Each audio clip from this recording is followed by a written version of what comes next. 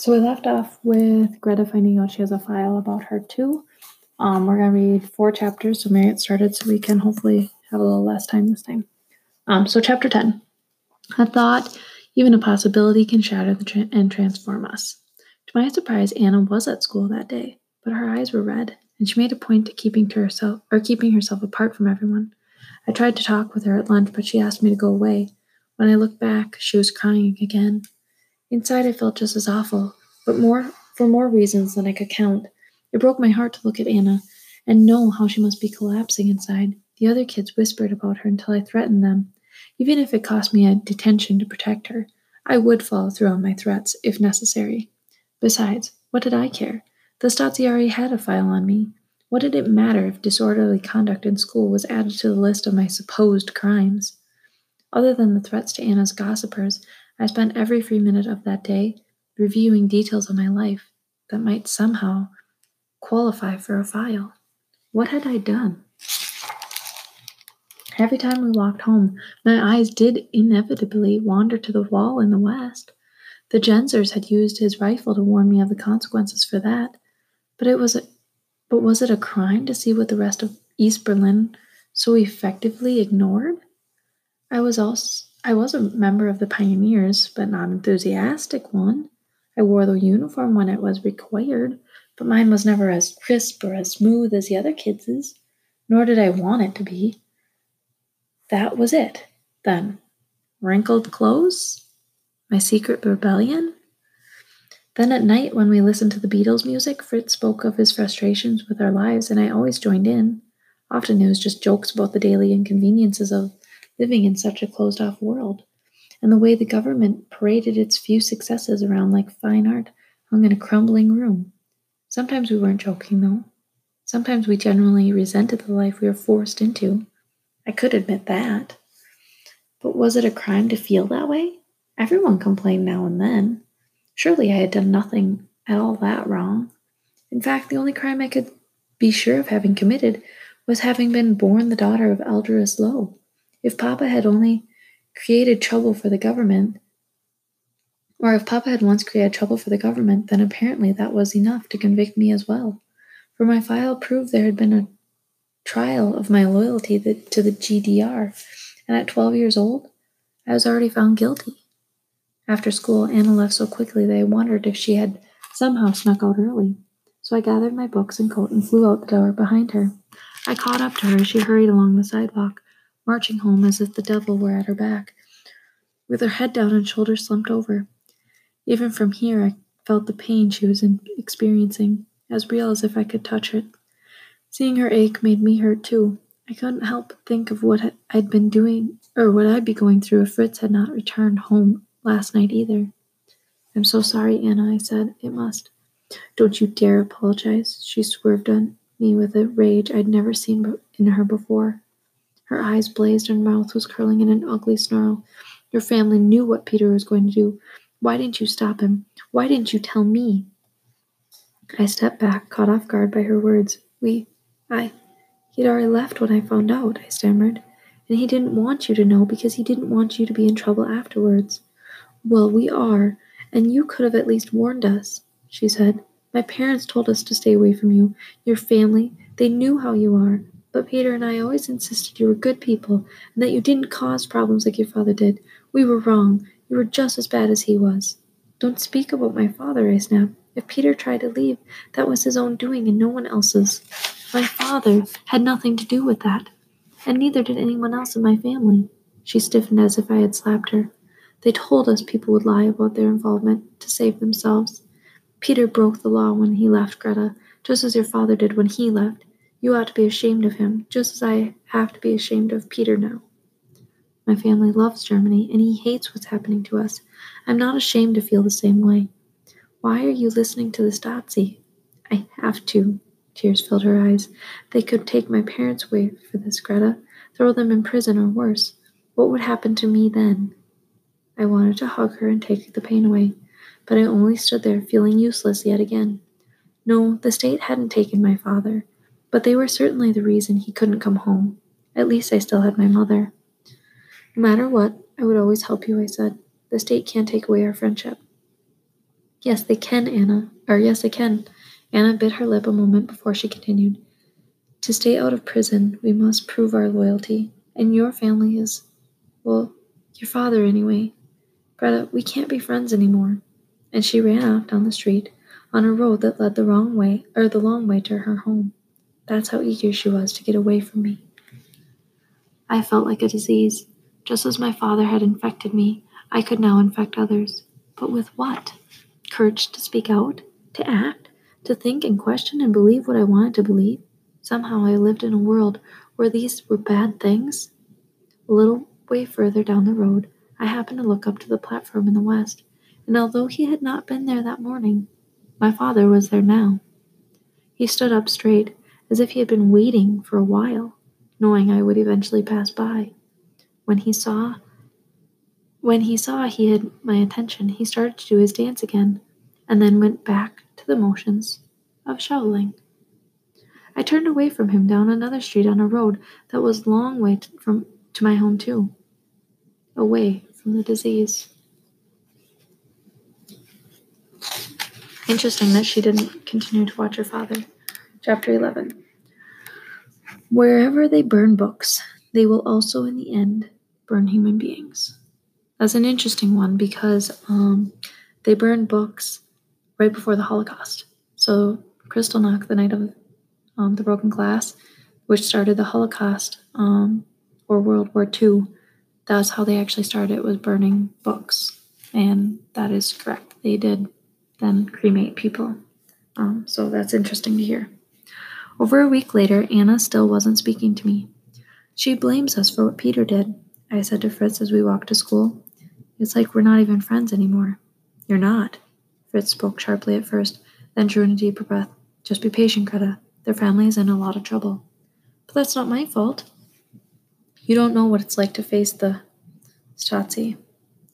Even after a week, he hesitated before naming them, and I wondered if the bruise they'd given him was nothing compared to the other wounds that maybe I couldn't see. Anna understands it now. If they told her to avoid our family, then that's what she's going to do. It's her only choice, really. If they told you to avoid me, would you? I asked him. Fritz just chuckled and rubbed my head. Avoid you? Don't be silly. You and Mama are the only reasons I'm still here. I laughed along with him, but not really. I knew a part of him had meant exactly what he'd said. In the days since coming back from the Stasi, something about Fritz had changed. He was working fewer hours, or maybe not even at all. I wasn't sure. He blamed his mood on the rainy spring weather, but I felt certain there was more to it. He was spending more evenings at the youth clubs, playing table tennis, and had gone to the theater on a couple of nights with his friends, even though he admitted the movies weren't much for entertainment. I did notice him combing his hair more carefully before he went out. Maybe he had a girlfriend. I hoped she liked moodiness because that was also part of the new Fritz. Since I didn't have Anna for company, and since I figured making friends with anyone else would just infect them too, I took up reading and went through books so quickly that the librarian said she wondered if I would end up reading all the books the library contained. I doubted that. I made it a point to avoid the books that sounded too preachy, although I did check them out now and then in case the Stazis wanted to add my book choices to their secret files. And there weren't many books I really wanted to read anyways. A lot of shelves that had once been filled were empty now. Because books make people think. The DR wanted to be sure it was their kind of thinking. Mama seemed to like the idea of me reading since she knew I would be safe at home while she was at work. And she definitely liked Fritz doing more with his friends. She thought it meant we would eventually become more settled into our lives here. Mama still didn't know anything about the files. Both Fritz and I had decided that wouldn't do her any good. Nor did she understand that I had too much of my father in me to ever be settled in my life here. I was so much like him, in fact, that I hoped he would understand why I avoided the route to and from school that would take me past the platform. I figured if the Stasi were watching us, the worst thing was for them to see my father up there dancing out the lyrics to a song while I tried to figure out what it meant. I wasn't even sure if I wanted to figure it out. Whatever secret he buried before he left, I doubted it was worth the risk of digging it up. Our family didn't need any more trouble, and that was all we'd get in if I did understand his dance. By mid-May, the whispers of summer were growing. School would be out soon. We'd have time to run and play like children should, and the weather was coming so perfect that it felt like torture to be inside, which was exactly my attitude late one afternoon as the temperature in the apartment became unbearably warm. I had opened the windows and the breeze was perfect enough that I put on my shoes to go outside. Mama didn't like me wandering alone in the streets while she was gone, but this was the middle of the day. I felt perfectly safe. I had just finished buckling my shoes when I heard a scuffle going on in her Cruz's apartment next door. He wasn't alone. Something was wrong. Through the thin walls of our apartment, I heard him cry out for help, and I darted into the hallway. I wasn't exactly sure what I should do, but there were always people down the street. Perhaps I could run downstairs and bring someone back to help him. He cried out again, and then something crushed against the door. "Hold on," I yelled. "I'll get the police." His door opened, and Herr Cruz collapsed onto the floor in the hallway. His head was bleeding, and he was groaning. Two men followed him through the doorway and grabbed him by the shoulders. "We are the police," one of them snarled at me. "Go back inside." No, they were Stasi. Their greenish-gray uniforms and square and compass emblems on their hats were dead giveaways to their identity. The question was, why had they come for our neighbor? What has he done? The question fell from my mouth before I could think better of it.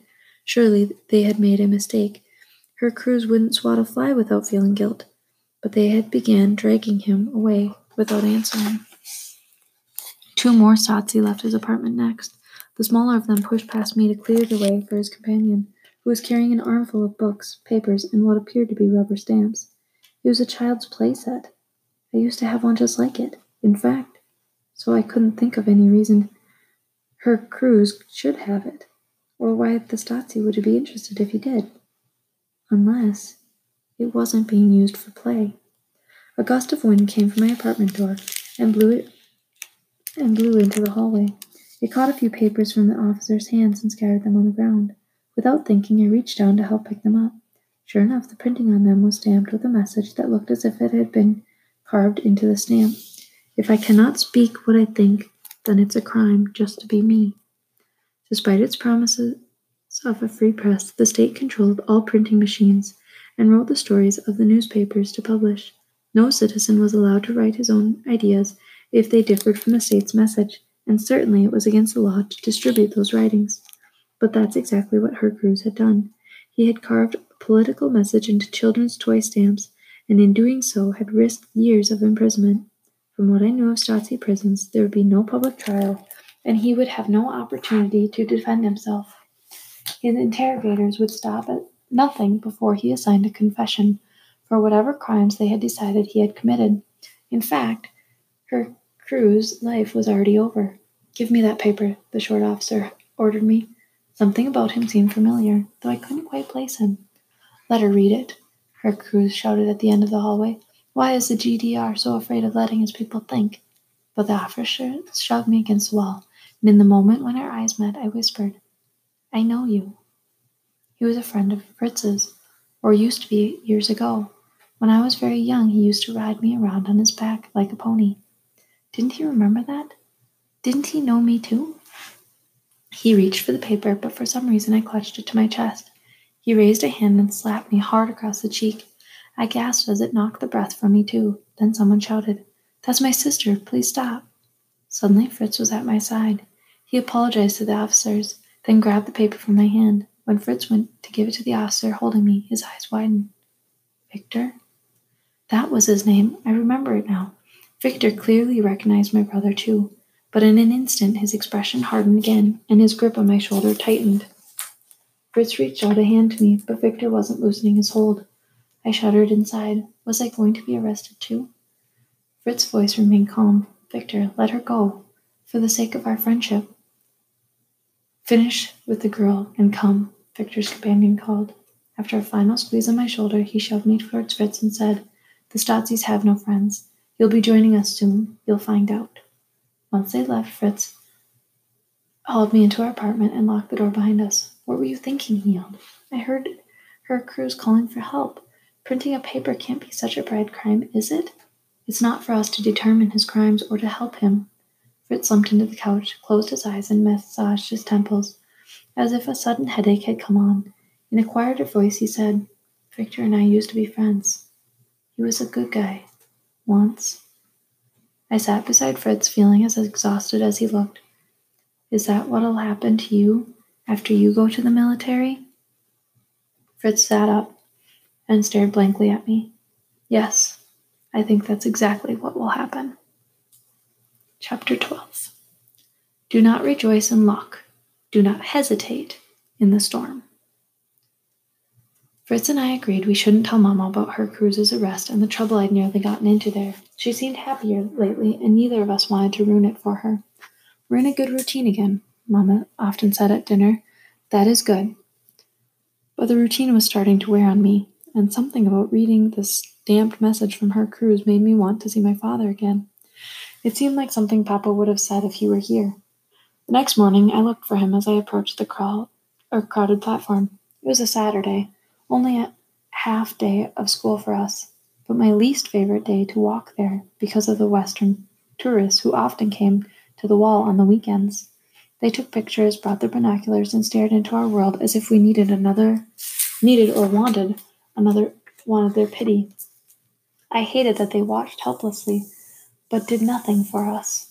Interesting, though, that they have a half-day school on Saturdays. Then I stopped, as if I had just seen myself in a mirror for the very first time. Who was I to complain about them? Wasn't I guilty of the same thing, of staring helplessly and doing nothing about my own problems? The tourists couldn't do anything for me. Not even the powerful governments of the West could break through that, or what they called the Iron Curtain, and everyone inside East Germany with any sort of influence stood shoulder to shoulder with Russia. No, there was only one person who could change my situation. Me. A couple of Gensers were patrolling the wall this morning, but I didn't have their attention yet, nor did I care. I knew down to my toes that my father would be on that platform, and I wanted to see it. I wanted to see him. I didn't at first, but then I kept walking forward. Dominic pushed to the front of the crowd and pointed to me. He gave a whoop I thought I could hear from where I stood, and then called down. Almost instantly, my father was on the platform too. He started into his dance with the digging, but the platform was far too crowded, and he didn't need to do it. I understood what he wanted, just not where. So I counted out 3 long and deliberate paces. Then, with only a peek his way, I knelt on the ground and drew a small X. X marks the spot. My father nodded back at me, and I hoped he understood what I wanted to know. The problem was that even if he did, how could he possibly communicate to me something as complicated as where I should be digging or what sort of treasure I might be looking for? It had been risky enough for me to draw the X, and though I quickly brushed it out with my foot afterwards, I still drew the attention of a couple guards in the tower, who shouted down for me to walk on. I quickly obeyed, and hurried away with my heart pounding. But it wasn't from fear, it was excitement for what my father might do next. Only a few days later, I found out. On most school days, our teacher allowed us some time in the afternoon to quietly study with one another, and since it was near the end of the school year, there were some important tests coming up, so she gave us more study time than usual. Although Anna had successfully avoided being anywhere near me for weeks, this time the teacher assigned her to join my group, and the only spare seat was right next to me. I glanced sideways at her, but she did a good job of pretending not to notice. "Anna," I whispered, "can we talk?" She answered by raising a book in front of her face so that no one, especially me, could see her. A sour-faced boy across from us snorted. Since when did she become too good for the rest of us? I kicked him in the shins, hard. When he started to complain, I slouched like I was preparing to kick him again, and I would have if necessary. From the corner of my eye, I noticed Anna lower her book just a little, and I was pretty sure I caught the barest hint of a smile. Nearing the end of group time, we were discussing the causes of America's Great Depression, when Anna silently slipped a folded piece of paper into my hand. All school kids know how to secretly pass notes, but this one surprised me. I wanted to thank her. No, I wanted to grab her shoulders and pull her into the tightest hug ever, but I didn't do either. Instead, I slipped the note between the pages of my folder and began counting the minutes until school ended. Once we were dismissed, I quickly found a quiet spot under a tree, and only then did I dare to unfold the paper. At first, What I saw made no sense. It was just a pencil drawing of an old building, square and made entirely of brick.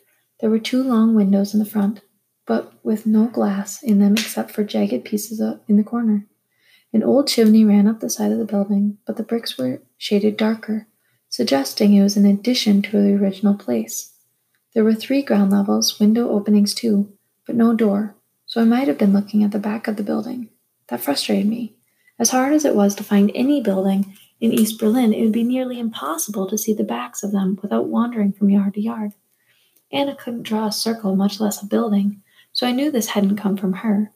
But there was no letter, no artist's signature, and no explanation of why I should have received it. Anna walked past me a minute later. I stuffed the picture into my folder and then caught up to her. "Nothing's changed," she said. "Please go away." "I will. I will in a minute. Just tell me about that picture. I don't know anything about it." But she had to know something, so I touched her arm and said, "Anna, please. Then I'll leave." She stopped and I saw tears in her eyes. She looked around us and then, in a voice so low I barely heard it, she said, "We have family in West Berlin. Someone told them about Peter's death and they sent us a letter of consolation. This picture was in that letter with your first name on it, but I don't know why or where it came from. It was from my father, I was sure of that. And while I was less certain, I thought Dominic might have done the drawing. He used to be artistic, though I had no way of knowing if he still was." I started to tell her so, but she shook her head to cut me off and said, "Don't say anything, please. You don't want me to know why you got that." "I don't even know." She started to leave, but I added, "Anna, I want us to be friends." I thought I saw her soften just for a moment. Then her face became stone again until I barely recognized her as the girl I had once known so well. I hid the picture before my parents saw it. She said, "But you and I both know it means something. I can't do any more favors for you, Greta. Next time, I will tell someone." I backed away to let her leave. If she suddenly pulled a mask from her face, revealing a Stasi officer in disguise, I wouldn't have been more surprised than I already was, because that's who it felt like I was talking to. And who knew? Maybe I was. I looked at the drawing one more time before setting off for home. Well, not directly home. Somewhere in East Berlin, this building was waiting for me. I needed to find it. And that's where I would dig. Chapter 13. This is the last one we'll read, so we're getting close. In the middle of difficulties lies opportunities. So when something's hard, you always have an opportunity, probably the opportunity to do better. 3 days of searching turned up nothing. So many places came close, but something was always different from the picture. It had the wrong type of roof, or different windows, or no chimney at all. It seemed like everything built since the war looked alike, and the building in the drawing appeared older than that.